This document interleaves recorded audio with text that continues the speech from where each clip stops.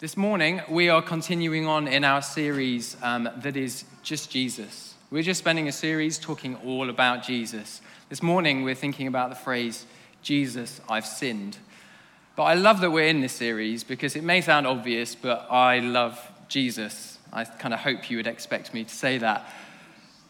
And I love Jesus because I think it was my mum who used to say this. She must have got it from somewhere else before I get accused of plagiarism. But Jesus carried a simple message for simple men. And I loved that saying. I thought, yeah, that's fine. That's me covered. I'm a simple kind of guy. If anybody knows me, what you see is what you get. Wear my heart on my sleeve. And if you want much more than what you see is what you get, then you probably need to wait 24 to 48 hours because I'm a slow processor. So Jesus' simple message for simple people suited me just fine. And that is true. There's a lot of truth in that statement. However, as simple as belief in Jesus is, there are some richer and deeper concepts that we find in the Bible and we find Jesus laying out. And to paraphrase Hebrews chapter 5, we're told this: Christians, you're not meant to stay like an infant on breast milk. You're meant to keep learning and growing, and you're meant to be weaned off onto solids. And that's kind of where we're heading this morning. We're going to be looking at Jesus, I've sinned, in the context of Romans chapter 3. It's in some ways a bit of a heavy-going passage, so we're going to dive in. But it's going to be a bit like chewing on a steak, I'm sure, at times. There'll be moments, you know, when you get a steak and you're like, yes, and you get those bits and you're like, oh, it's a really chewy bit. Catherine's face then.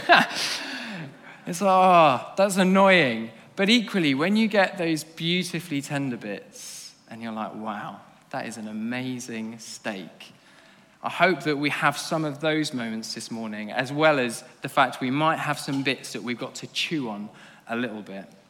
Does that sound okay? Cool. If you fall off along the way, I will try to pick you back up. But if you've got a device, if you've got a Bible, turn to Romans chapter 3 for me. The words will appear on screen, but if you've got your own thing, try and read it on that. It's so much better. So Romans chapter 3, we're going to read from verses 21 through 26. But now, apart from the law, the righteousness of God has been made known, to which the law and prophets testify. This righteousness is given through faith in Jesus Christ to all who believe. There is no difference between Jew and Gentile, for all have sinned and fall short of the glory of God. And all are justified freely by his grace through the redemption that came by Christ Jesus. God presented Christ as a sacrifice of atonement through the shedding of his blood to be received by faith. He did this to demonstrate his righteousness because in his forbearance he had left the sins committed beforehand unpunished. He did this to demonstrate his righteousness at the present time so as to be just and the one who justifies those who have faith in Christ Jesus. That is a big passage, and I'm just going to pray. Lord God, I thank you for your word. Thank you that it is rich. Thank you that, Jesus, your message was so simple, and yet we can read this richness, and we can devour it like we do a rich pudding or something like that. And it can feed us well, and it can make us think, wow, God, you are incredible. And Spirit, I pray that you would come this morning and help us. Help us see Jesus all the more truly for what he did for us, for the price he paid for us, as we have sung about this morning. Lord God, help us glorify you and see you in your majesty and your righteousness all the more. Because Jesus, we love you. Amen.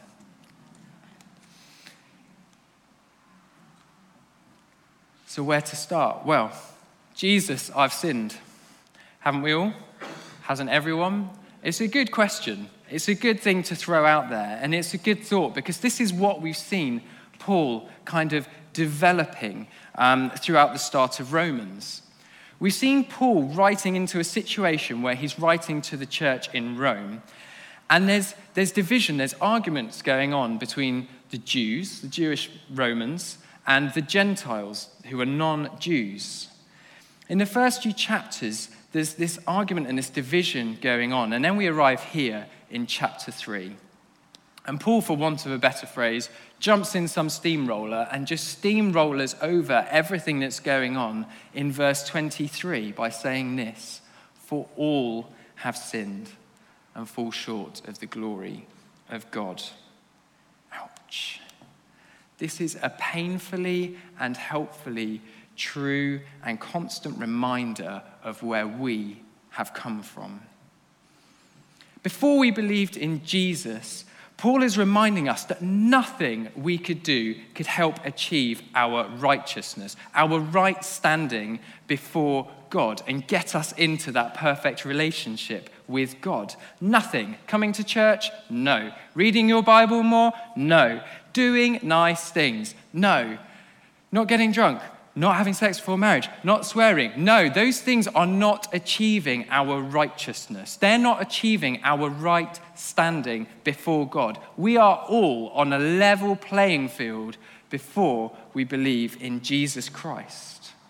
So if all have sinned and are therefore not only separated, but actually really in opposition to God, then how can we achieve this righteousness, this right standing before God? Well, the passage tells us that it's through the righteousness of Christ. It's just Jesus. How do we get this? This righteousness that comes from God comes through faith to all who believe. There you go. That's me done. See you later. That's this morning's preach, pretty much wrapped up. And as much as I joke, that is kind of the bare bones of it. But like I said, we need to keep digging down. This righteousness, what is it? Well, what I can't do is give you a really nice, I like to try and do this, I can't give you a nice Oxford Dictionary definition of what righteousness is this morning. Because, does anybody in here like doing DIY? Ah, yes, one firm hand up over there, just one DIYer. When you do DIY, as my wife will tell you, when I tell her it's going to take a morning and a week later I'm still doing it, you normally go to do a job and it unveils another 4 or 5 jobs that you've got to do. So it is, and you've got to unpack each of those jobs to kind of work back to the point where you can do the original job you wanted to do. That's a bit like what we see here in the passage when it comes to righteousness. We're going to have to explore some other things that are in this passage in order to understand this righteousness, this rightness to get us right between us and God, that we are freely given through faith. So this morning, we're going to piece some pieces of a jigsaw puzzle together to try and get back to the place of understanding what righteousness is. You still with me? Great. Puzzle piece number 1. Justification. It's mentioned here in the passage, and it's important. Don't switch off because I've used a big word, because this is an identity thing. This is so important. In order to be made righteous, we need to be justified, and this involves a status change. So we're dealing with a legal term here, and the best way I can think of putting this is by thinking about the doctrine of adoption. I love this doctrine. It is close to my heart. And here in the UK, the process of adoption is that when a child is brought into an adoptive home, they continue to live actually under their birth surname for a while until the adoptive family applies to the court and then they change their surname. At this point, that child is given a new name.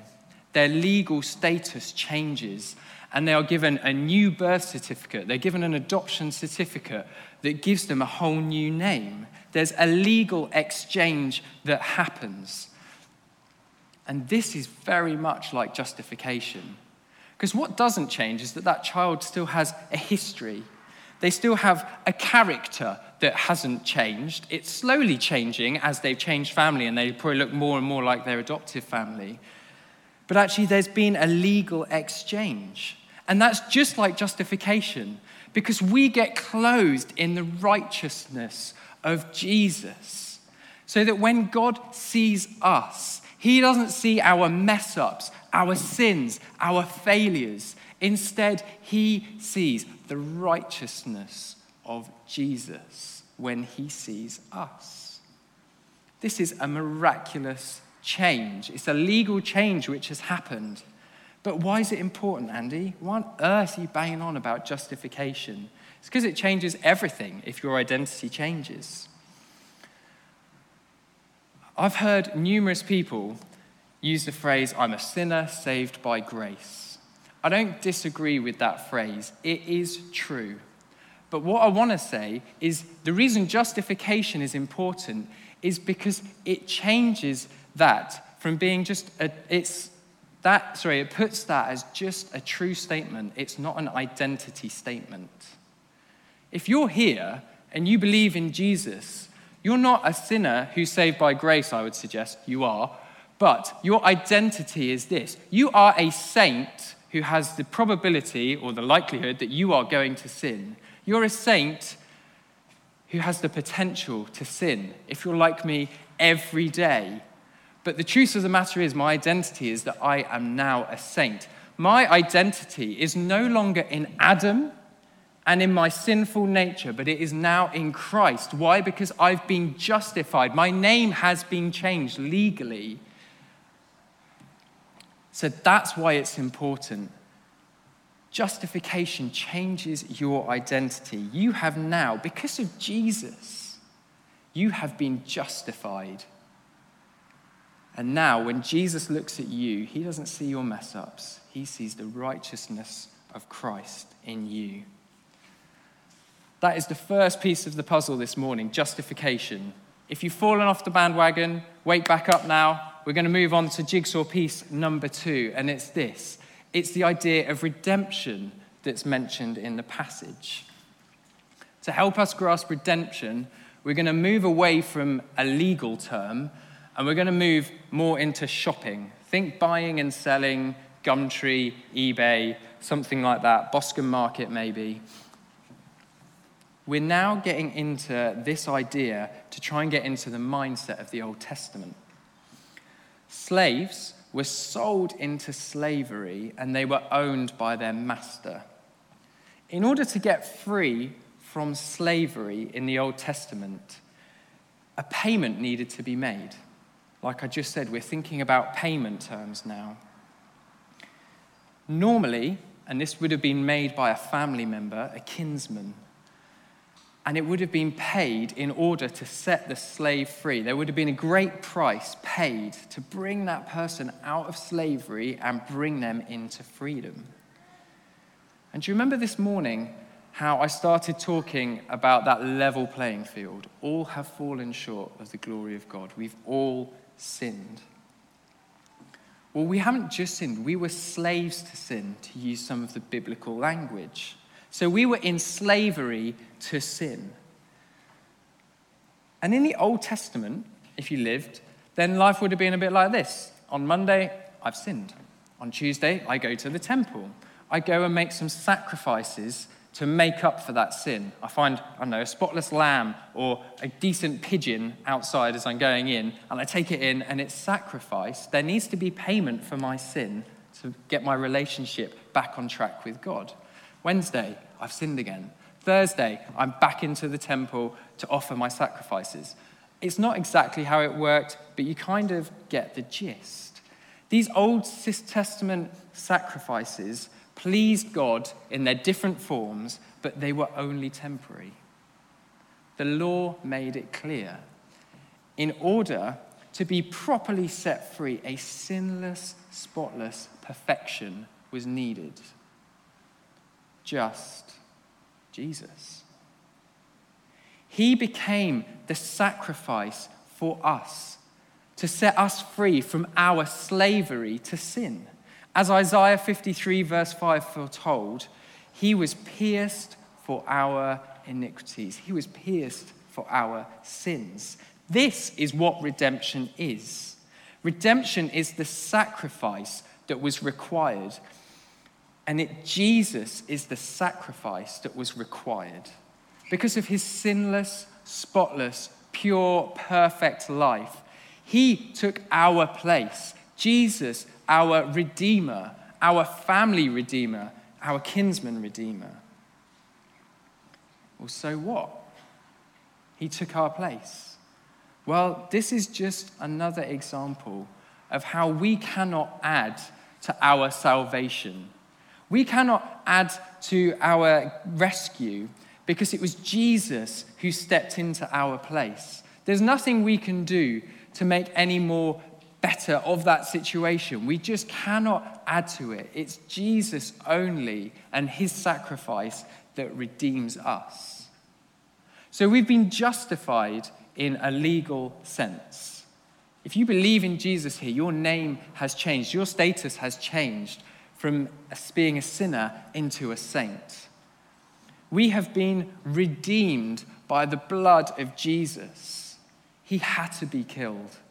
He had to take our place as a sacrifice to make us right once and for all with God. But there's another piece of the puzzle. Atonement. It's mentioned again in this passage. The sacrifice of atonement, it's put. So what is this? What's the doctrine of atonement all about? Well, I would suggest that it's helpful to think of it in terms of what it paid for. What was redemption for? Let me ask you this. When was the last time you paid a large amount of money for something and you didn't want to know what it included? If you've bought a house or got involved with a mortgage, you know you get a pack about that thick. And I sat down and scrupulously went through absolutely everything to find out what is it I'm paying for? The largest sum of money I have ever paid for anything. What on earth am I paying for? When you buy insurance, you want to know what's included. I've never been on an all-inclusive holiday, but my suspicion is that if I went on one, I'd be asking what's included. Do I get to eat all day or just some hours of the day? In that restaurant or all the restaurants? Are all my drinks included? Do you look after my children? Do I get a sun lounger by the pool? Is it actually all-inclusive? You want to know what's included. And I'd suggest it's the same when it comes to knowing about the claims of Christ and Christianity. It's important that we know why. Why, Andy? Why are you banging on about these terms this morning? What has the doctrine of atonement got to do with me? Can't you just talk about just Jesus? Well, it is Jesus. It's knowing exactly what he died for. Because have you ever asked this? Did Jesus die for all of my sins? Or did he die for just some of them? Or check out this scenario. I believe in Jesus, but then I sin. I've sinned, I haven't yet asked for forgiveness, and then I die. What happens? Am I covered? Am I covered by what Jesus did? Because I sinned in the middle period. It's really important stuff. So please come with me as we delve into the doctrine of atonement, this last piece of the puzzle. Right, we're going to get a little bit technical here. Verse 25, in the NIV, which was up this morning, it says this: God presented Christ as a sacrifice of atonement through the shedding of his blood. Some people might have been sat reading on the ESV, the English Standard Version of the Bible. And what this says, talking about Jesus, is this: Jesus, whom God put forward by a propitiation of his blood. Okay, we're going to get into some big words. Sacrifice of atonement and propitiation both come from the same Greek word, hilasterion. The NIV doesn't do the best job in translating that when it says the sacrifice of atonement. It describes what it is, but they haven't really helped the reader. They haven't helped us understand what it means. Instead, I would suggest the ESV does a far better job by using this word propitiation. So what on earth is propitiation all about? What is the doctrine of atonement all about? It has two parts. The first part is this. It comes from the word expiation. Ex meaning to take away. And it means that our sins have been removed from us. The first part of the doctrine of atonement. As far as the east is, sorry cameraman, from the west, that is how far God has removed our sins from us. This is an incredibly important part of the doctrine of atonement. Expiation. This is amazing. Jesus' death on the cross, just Jesus, removed our sins from us as far as the east is from the west. Some translations stop there, but the reason I mention that word hilasterion is if you look back through the Old Testament and its use. So many scholars argue actually it doesn't stop there. But actually, this word propitiation includes the dealing with of God's wrath.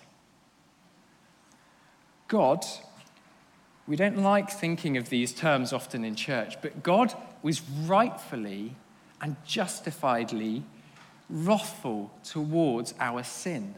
Sin is utterly detestable. And it needs dealing with. The wrath of God needs satisfying. We sing that, don't we? The wrath of God was satisfied.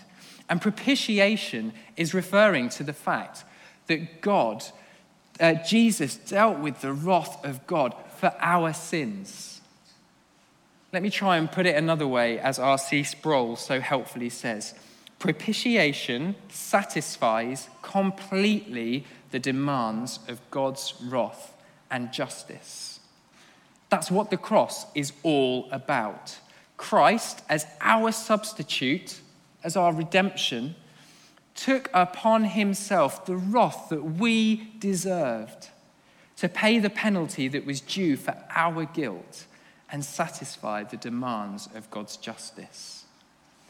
This satisfaction of God's wrath is by the removal of our sins and by the pouring out of God's wrath onto Jesus.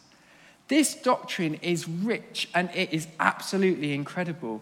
Jesus took on the wrath of God so that we could be set free once and for all. It is incredibly important to know that. If you believe in Jesus Christ, not just have your sins been removed as far as east is from the west, but when you sin, you don't have to come back to God groveling in a kind of sheepish manner saying, God, I've sinned. We were helpfully reminded of that this morning when Alex came up here and spoke.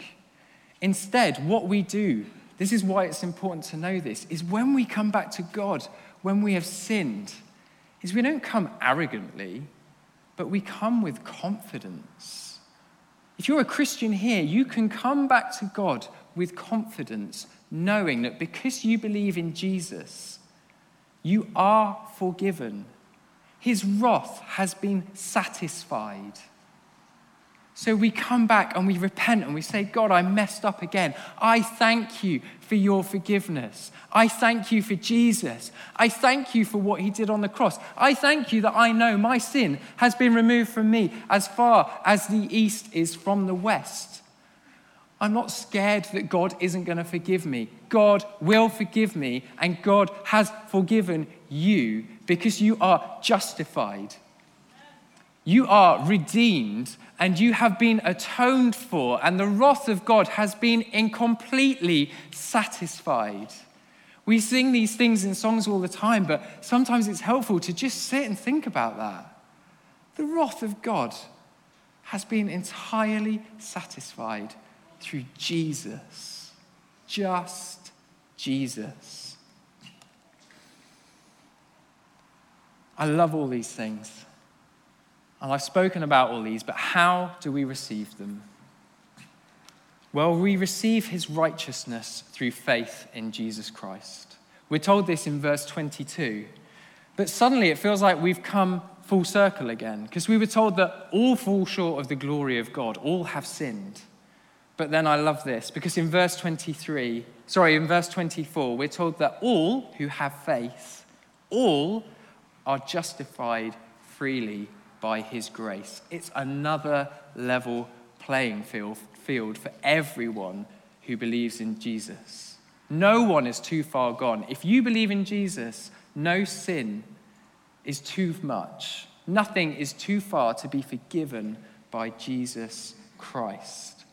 It is amazing that we are now righteous, we're redeemed, we're justified, and we are forgiven. Band, why don't you start coming back up? And I just want to give a very quick caution as we think about how we receive this by faith and only by faith.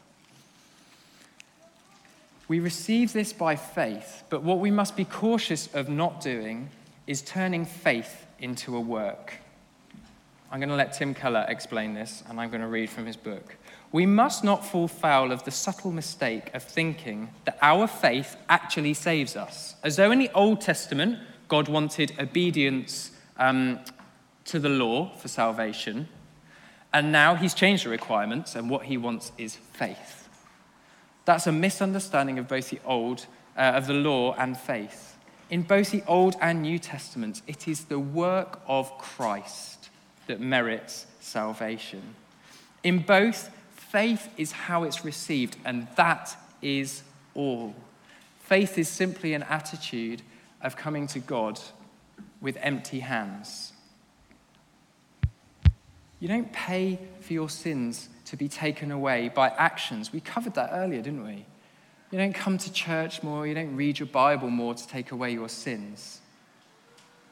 But neither do we do so by kind of drumming up more faith as if it's a work. Oh, I've got more faith, therefore I'm earning my righteousness. That's not what this is saying. We come with an empty hand and we recognize that it is poured out freely because we have fallen so far short of the glory of God. And by his grace, he freely gives us the righteousness of God. Jesus, I've sinned, haven't we all? Yeah, so we start on a level playing field. But how can I be made righteous in front of God? Just Jesus. His righteousness is available to all. Jesus justifies you, giving you a new standing before God. Jesus redeems you by paying the price which you and I should have paid for our own sin.